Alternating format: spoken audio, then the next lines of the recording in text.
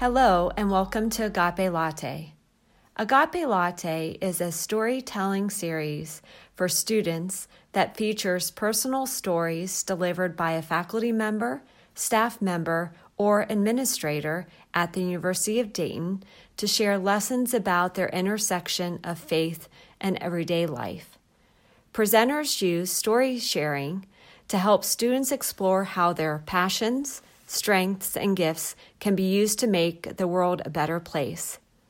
Listen with an open mind and heart to hearing God working in your life and in the lives of others. For this episode, we welcome Dr. Mark Masthay.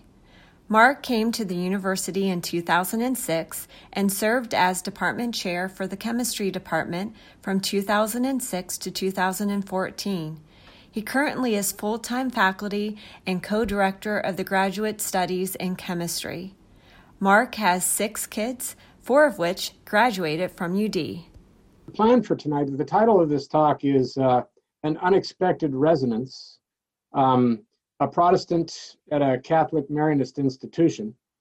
And I'll elaborate on that. And so what I'm going to do is I'm going to tell you just a little bit about myself first, and how I came to UD. Then I'll talk a little bit about my sort of spiritual journey and background, and some of the opportunities that I feel like UD has presented me with, and some kind of visions or hopes that I have for the future of UD. So first of all, I should say I'm from North San Diego County.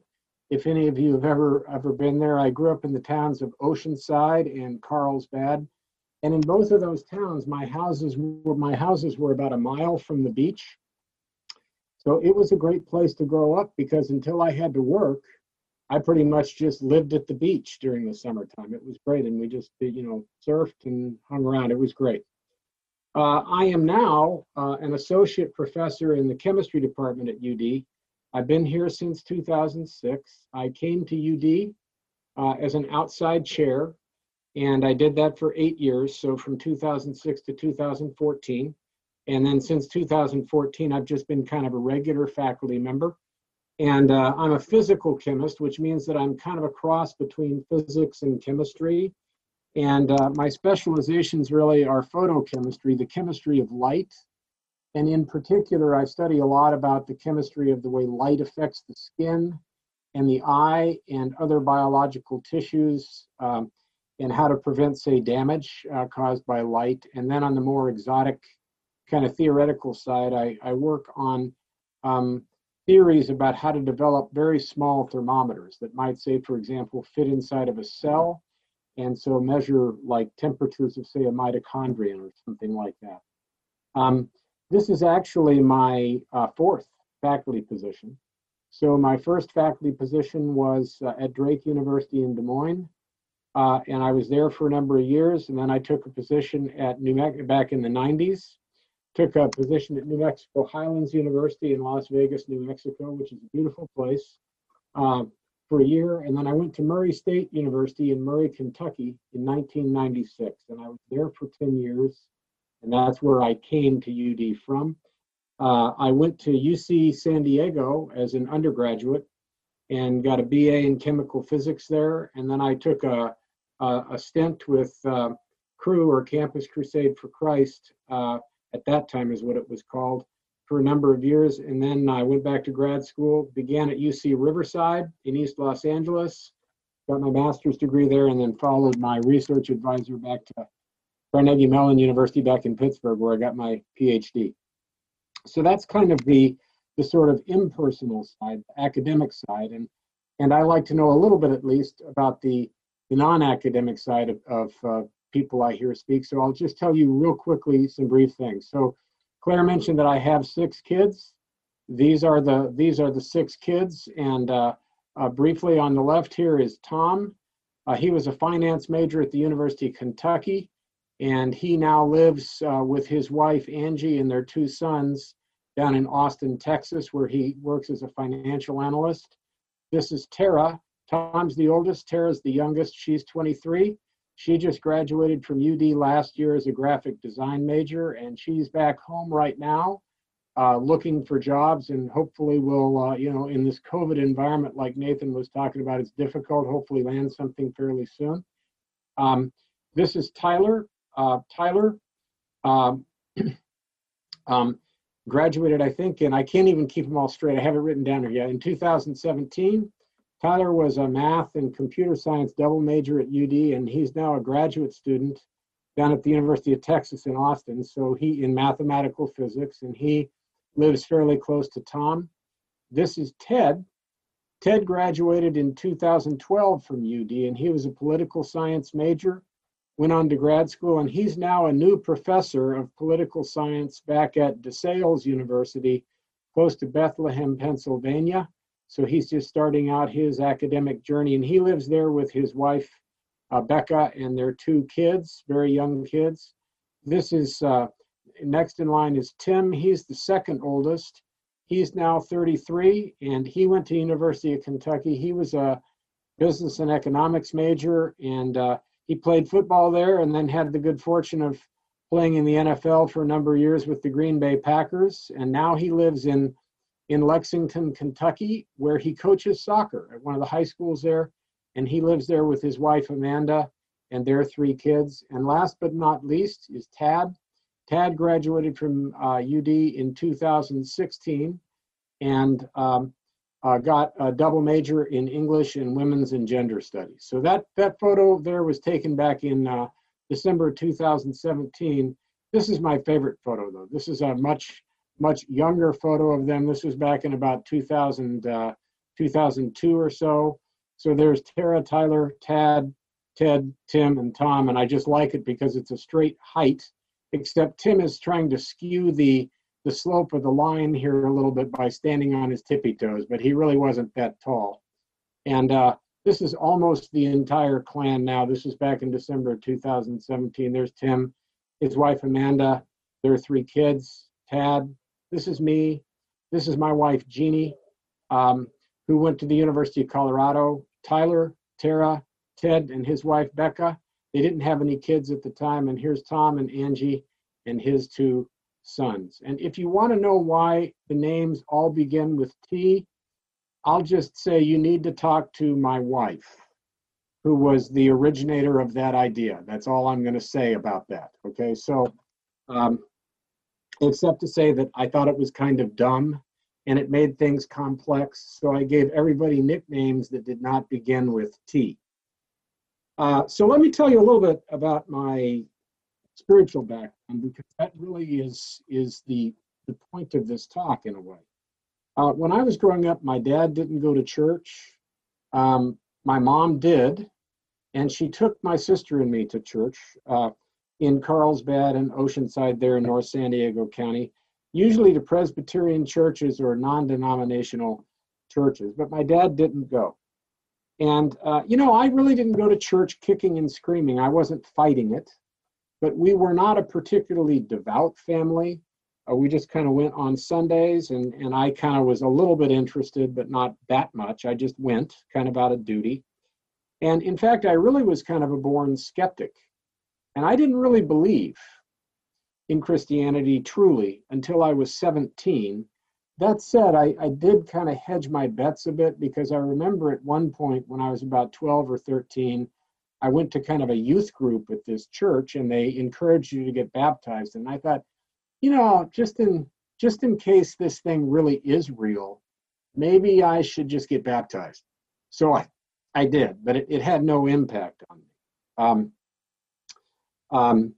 And I should say that really, even from that age, because I wasn't that serious about it, denominations didn't matter to me much at all either. There was a Catholic church right down the street from the non-denominational church that my mom took us to. All I knew was that I had friends who went to both churches, knew that people had reasons for going there, didn't really know what they were. And so had no bone to pick with anybody. I just knew that existed. I will say that there was a girl that I was kind of fond of that went to the Catholic Church. So that was a point in favor of Catholicism as far as I was concerned. But beyond that, I had no real thought about it. I will say that when I was 17, that was my senior year in college, my conversion to Christ did change me in some significant ways. And I won't bore you with the details of that now. Um, but that was my senior year. And the following year, I began as a freshman at the University of California at San Diego. And I can tell you that honestly, I had a professor who was a philosopher who really kind of went hard after people who had faith and kind of attacked them. And it sort of shook me up a little bit, and it kind of knocked me off my equilibrium.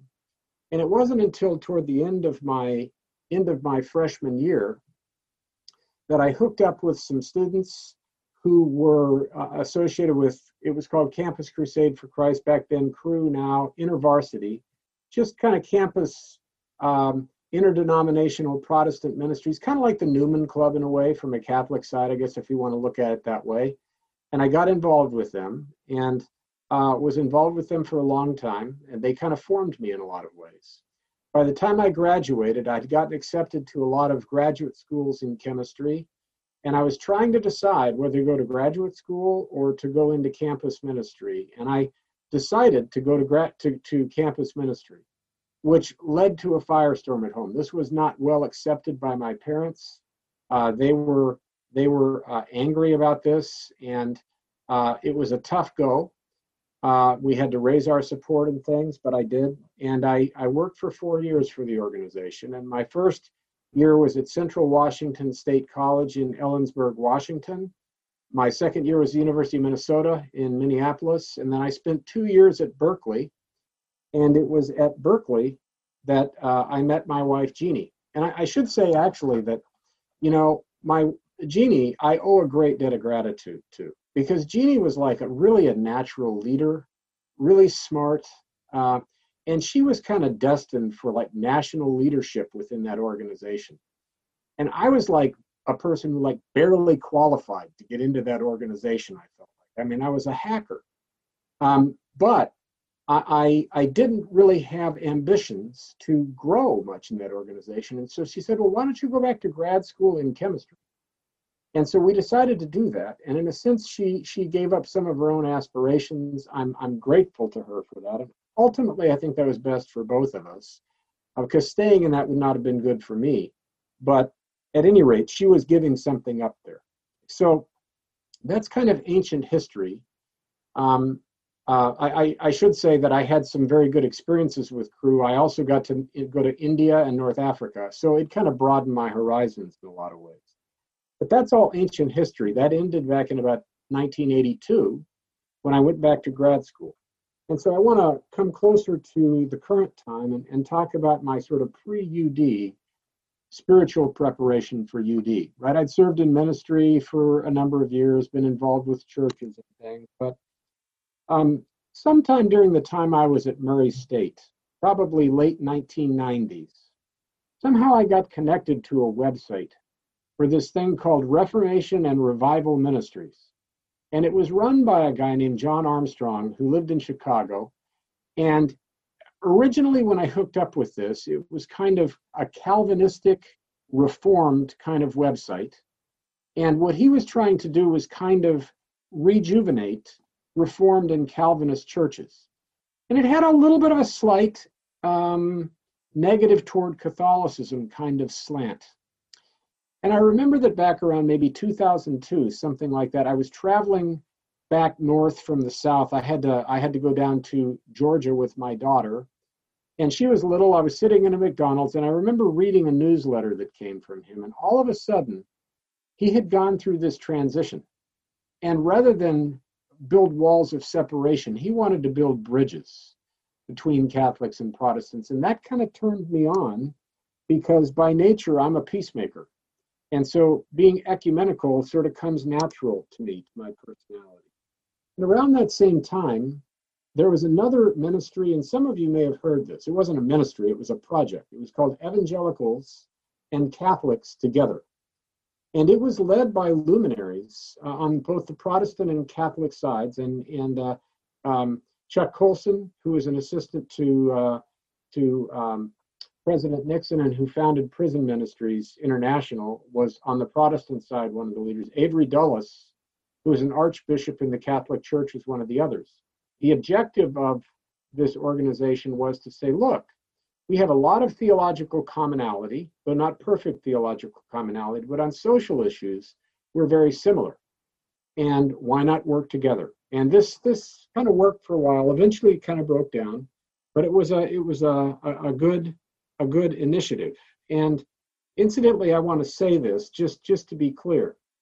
Evangelical is kind of a dirty word in a lot of ways in these days, I think, and maybe deservedly so, because it's very politically co-opted now. But when I use the term, because that's my background, I'm not talking about the political side of it at all. I'm talking about the theological side, which I think actually has a really rich heritage and is actually cool. And so the co-opting of evangelicals by the right, that's a recent thing. It's not always been that way, and it's kind of unfortunate in my own personal view. So when I came to UD, I should say that I came to UD entirely against my will, because what had happened was this. I did not get tenure at my first university. I got tenure at Murray State. And I was kind of sitting very fat and happy at Murray State, just doing my thing, teaching, doing research. I'd been asked to become a chair. I said no. I just wanted to do those things. And so I was sitting very fat and happy. My wife had been a director for the Red Cross and for the YMCA at various times there. And I was kind of isolated at the university. Murray, Kentucky is a town of about 15,000 people, and the population doubles when the university's in session to about 30,000. But it's kind of a typical southern small town, right? And I was protected from the town environment just by virtue of working at the university. Jeannie was not. And she really wanted to move to a bigger city. She found a better job up in Loveland, in the right North Cincinnati area. And so she said she really wanted to go there. And I did not want to go. But I decided, well, she's done a lot for me. I'll give this up, right? And we'll go up there. So what happened was we decided that if I could get a job in Southwest Ohio within a year, that we would move there. But that in the meantime, she would take the job and take my daughter up with her. So she took Tara, and Ted and Tad and Tyler, the boys that were still at home, stayed with me. Tom and Tim were at Kentucky by then, University of Kentucky. I got to say, honestly, that was a great year for me. Because, I mean, the boys and I just lived like a fraternity house. We went out to pizza almost every night. And the only bad times was when Jeannie and Tara came home, because we had to clean up the house then. But we managed to pull that off satisfactorily somehow. So I actually got the job then at UD, and that's what brought us here. But when we came, I was kind of reticent. I really didn't know what this was going to be like, because I come from a Protestant background, and I know the Catholics are somewhat different. I'm sophisticated somewhat about it by that time, and the Society of Mary sounded mysterious to me, because Mary is regarded kind of differently sometimes between Protestants and Catholics, and I thought this could get really weird.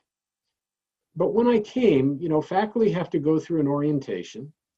And the year that I came, I had to go through my orientation to UD at the Besh Lounge, if you know where this is, in the basketball arena. And when I went, it was Father Paul Marshall, who was the rector at the time for the university, and he was the one who explained what the Marianists were all about. And he talked about Mary. And the way he presented Mary was that, she was a really smart, deeply faithful, deeply devout young woman who was almost kind of an activist and very smart by nature. And I remember thinking to myself, wow, that's exactly the way I've always thought of Mary. And even in my Protestant tradition, that's the way she's always been presented to me. So I thought, well, maybe this won't be so weird after all. And so I felt a little bit more relaxed right away.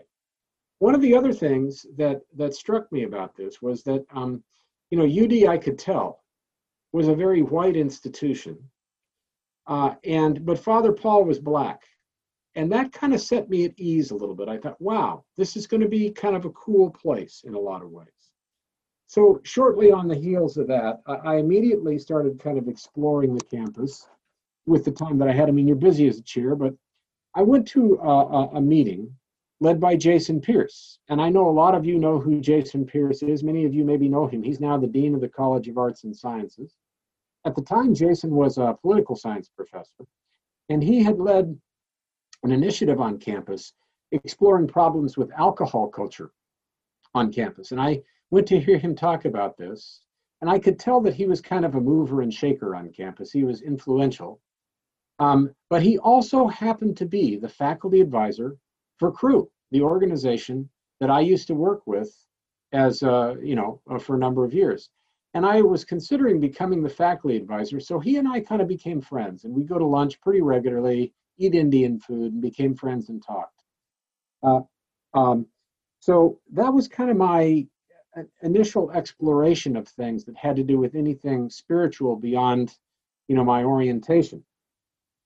I was selected in my second year to be part of a thing called Leadership UD. And that was the clicker for me because I met Claire Sullivan at that point in time. And I think some of you know who Claire Sullivan is. Claire is the director of student ministry, campus ministry for students on campus. And she and I became very good friends. And later on, she played a big role in some of the things that, I've tried to participate in. In that same year, it was in the spring of 2008, I was part of a committee that somehow I got asked to be on, which was it was called Education as a Calling. Education as a Calling was a committee that was designed to help the School of Education and Health Sciences fulfill its academic mission and its spiritual mission as a Catholic and Marianist institution. I mean, basically, they were trying to prepare teachers for elementary school and preschool and middle school and high school to go out and be prepared to teach, but to carry kind of a Catholic and Marianist vision with them. And I remember that the guy who led that was one of the priests on campus, Father Jack McGrath, great guy, had this deep, booming voice, giant guy. I loved the guy. And unfortunately, he passed away a number of years ago. But in those conversations, of course, when you're preparing teachers, one of the things that was an issue that had to be dealt with is, what do you do if you're training science teachers about teaching evolution in the classroom? Right now, Catholics are much less uptight about this issue than really conservative Protestants are. But I was kind of interested in that issue. And I found this book called Roman Catholicism and Modern Science, a history. Father Jack knew I had found this book. He bought me a copy. It's a great book to read, and it talks about the whole issue of evolution within Catholicism. Very interesting thing. So that was a positive experience for me. That same summer, I attended a thing called Collegium.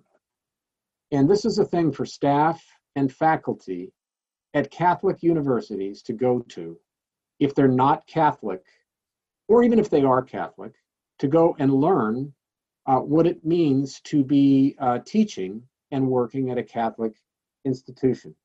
The summer that I did it was at the College of the Holy Cross in Massachusetts. That was really a good experience. And one of the things I remember like super clearly was we would meet almost every day for homilies.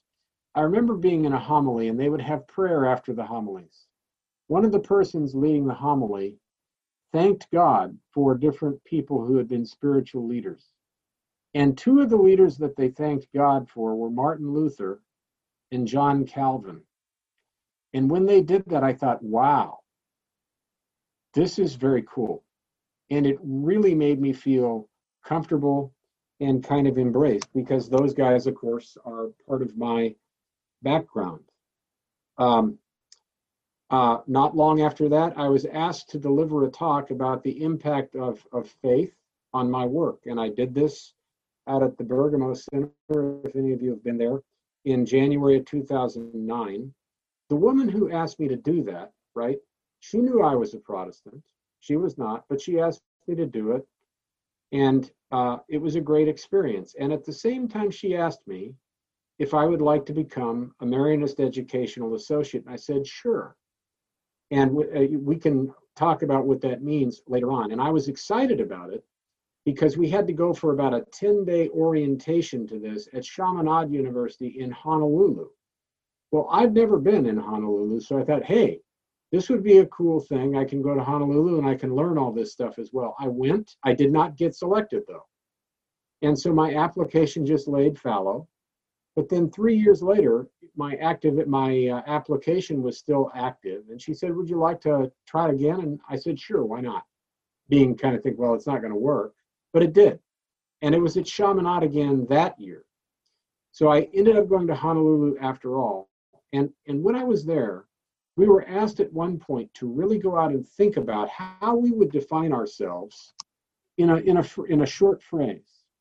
And I remember going out and sitting on this rock on the Chaminade campus outside the conference center, kind of sitting on a rock like the thinker, like that statue almost. And I came up with this phrase. I said, I'm a Protestant evangelical with a Chaminade-like view of spirituality. And that actually is a really good description of me, right? I had been learning about Chaminade and Marie Therese and Sister Adele, the three founders there, and kind of gaining a little bit of appreciation for them. And I started to understand the mind of Chaminade a little bit. And I thought, boy, there's a lot of things in common between him and my background. The next year, I got to go on the Chaminade, which was an awesome experience. And this is a tour where you go to France and Spain, and you go to places that were influential in his life, right? So you start in Paris, you go to various places throughout France, and you end up in Bordeaux in sort of southern France. And I was really humbled when I was in Bordeaux, because I was walking along streets in Bordeaux that he would have walked along, pretending to be a seller of pots and pans, when really what he was doing was going in and ministering to people during the French Revolution. He was risking his life to do this. And in fact, about a half mile from where that street that I walked on where he was, there was a park. It's just a beautiful little park now. But at the time, it was the guillotine center. And they beheaded about 500 people in that park, including some priests. So it gave me an appreciation for the risk that he ran. We also got to see the little house in the country where Marie Therese ran her kind of ministry, and she did things in town also at great risk to herself. And we visited Adele's absolutely opulent estate out in the French countryside, which she essentially gave up to go into her ministry with the Marianists. So I came home from that with a great sense of identity with the Marianists. And I thought, wow, they're a little bit similar to Cru in a lot of ways, the way they thought. Okay, so more recently, there have been a few things that I've done that I think you might find interesting. So back in about, 2012, 13, Joe Mashburn, if anybody of you know him, he was the chair of the math department, and now he's a prof in the math department. Joe and I decided to form a Bible study on campus, and it would be interdenominational. Anybody who wanted to could come. We did. And we decided we better make this thing official. And you remember I mentioned Crystal Sullivan earlier. When Crystal and I had talked earlier, I recognized that it was important for any kind of ministries on campus to be officially recognized. And so we wanted to play a straight game. And so I said to Joe, well, let's get together with Crystal and tell her that we're doing this and make sure that this is all hunky-dory. So we did, and we got together at KU and had lunch with her and a Catholic priest named Father Tom Shore. And Crystal said, oh, heck yes, you guys can do this. And in fact, I would highly encourage you to do it. And campus ministry will even give you some money to help with this if you need help that way. And I said, well, I don't really think we need any money, but thanks for the support. So we felt like we were going, pretty straight game above board on this, not being secretive about anything. And it's a great study. And now it meets with about 15 faculty and staff. Anybody's welcome to come, students too, on Wednesday afternoons at 4 via Zoom. We study the Gospel of Luke, but periodically we change topics. And it's been kind of a very rewarding experience and very eclectic. Dr. Trick comes to this, and we have all kinds of denominations that attend. I did a number of other things also. I served on the advisory council for the university professor of faith and culture, Dr. Yoakum, if you know her from religious studies. I worked on the MEA development team, and I've done a number of other things. I mean, you do this long enough, there's all kinds of little things that you do. I won't bore you with all of that. One thing that's been recent, though, that I've kind of been pursuing with Dr. Trick and Allison Lee, who kind of heads up the MEAs in a lot of ways, is I've recently been reading this book, and some of you have no doubt heard of it. Maybe some of you have read it. It's called The New Jim Crow, Mass Incarceration in an Age of Colorblindness, right? And this is by a woman named Michelle Alexander, who's in the law school at Ohio State. And she points out in this book that the poor community, and particularly the poor Black community, was really affected badly by the war on drugs, because you become a felon for a possession of an incredibly small amount of marijuana or something like that, and then you go to prison for this. And there's all kinds of injustices with the way that the trials work, but once you're a felon, that stays on your record, even after you've done your time, and it becomes incredibly difficult for you to get a job or to get housing. And so Kim Trick and Allison Lee and I have kind of been trying to pursue conversations with the administration to say, why don't we think about giving a preferential hiring option to former felons who, who don't pose a risk, nonviolent felons, right? Don't pose a risk to anybody, because we can help them more than hiring just the average person off the street who might also be desperately in need of a job, but is more likely to get a job elsewhere because they're not a felon. And so I don't know how that conversation is going to go. It's moving forward with the Marianist Educational Associates right now. Okay, just a couple more minutes and then I will shut up because I don't want to take too much time. I titled this talk, An Unexpected Resonance. And I want to clarify what I mean by that. By resonance, I mean kind of a combination of acceptance and commonality. So first of all, think about this. I came to the university not really knowing that much about Catholicism, not being a Catholic. And yet I got invited to do all kinds of things at high levels of ministry within the university, in spite of the fact that I'm not a Catholic. Man, that was really wildly accepting to me, and I really appreciated it. And because of that acceptance and my ability the ability it gave me to explore ideas and things, I began to realize some great commonalities between Catholicism and Protestantism, which, because of my ecumenical bent, suspected were always there anyway, namely, commonalities between the Catholic intellectual tradition, which I had no appreciation for before I came, and really is an awesome intellectual tradition, and no idea of the philosophical and theological depth of the Catholic Church until I came here. And I look for commonalities between that and the Protestant Church, Orthodox churches, really the whole Christian tradition. So it's a combination of acceptance and resonance and commonality that led to this resonance. I just feel like I resonate with this place. Obviously, 4 of my kids came here also.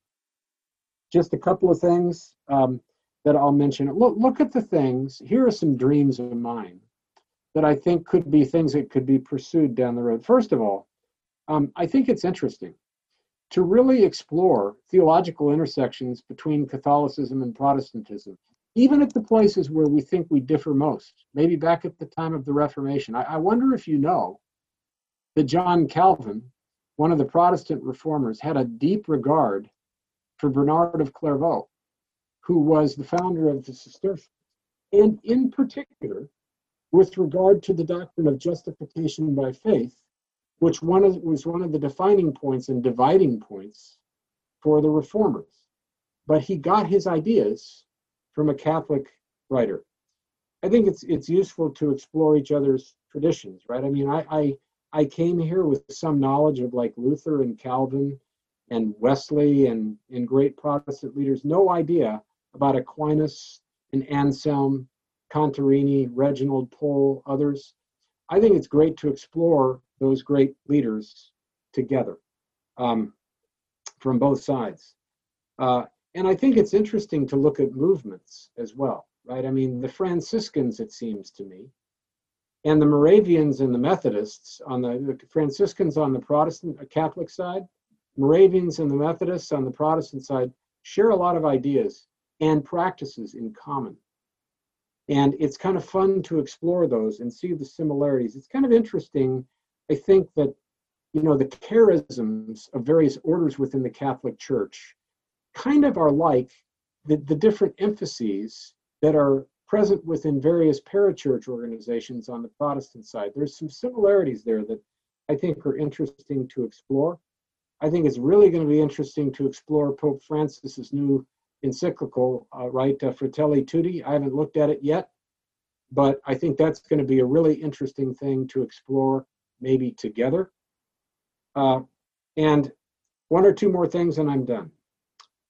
You know, I mentioned evangelicals and Catholics together and working for, common social ends. That was a great thing. There really are a lot of commonalities between Catholics and Protestants in a lot of ways, right? I mean, surrounding Black Lives Matter, certainly there would be, and there is, right? And I recently became aware of a book called White Too Long, The Legacy of White Supremacy in American Christianity. This book looks like it's going to be an awesome book. I read a review of it recently, and I will just say that the phrase white too long came from James Baldwin, if you're familiar with him, right, where he said that white people have been white so long they can't see their own biases. This book is going to be kind of a moving book, but look what this gives us an opportunity to do, right? I mean, the legacy of Protestant American Christianity with regard to racism is horrendous, right? I mean, we had denominations that split over it, the Northern and Southern Presbyterian churches, right? Because one wanted slavery and one didn't. And you're probably aware of Georgetown. Some Catholic orders had slaves as well. There's just a lot of repenting to do. And so Catholics and Protestants, kind of equivalent in that regard, we can repent together and work together on those kinds of things. And lastly, I'll say this. I wouldn't have ever thought I would have said this, but it's true. I think we can actually preach the gospel together, right? Supposedly, we've differed over that historically, and we have. But there have been recent convergences with regard to that. And even where we may feel differences, we can do it. And we'll learn from each other, and the world will benefit from it, right? There's been a long ecumenical tradition for 150 years to try to bring Catholics and Protestants together. That came to fruition at Vatican II, and great opportunities for us to do that now. And I think with that, I will stop. Those are some of my dreams, and I just want to say thanks for listening to this. I hope it wasn't too boring. Thank you very much for your attention.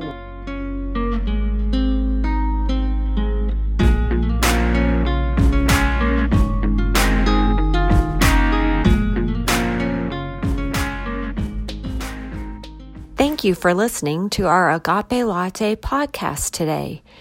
Agape Latte is sponsored by Campus Ministry and the Office for Mission and Rector.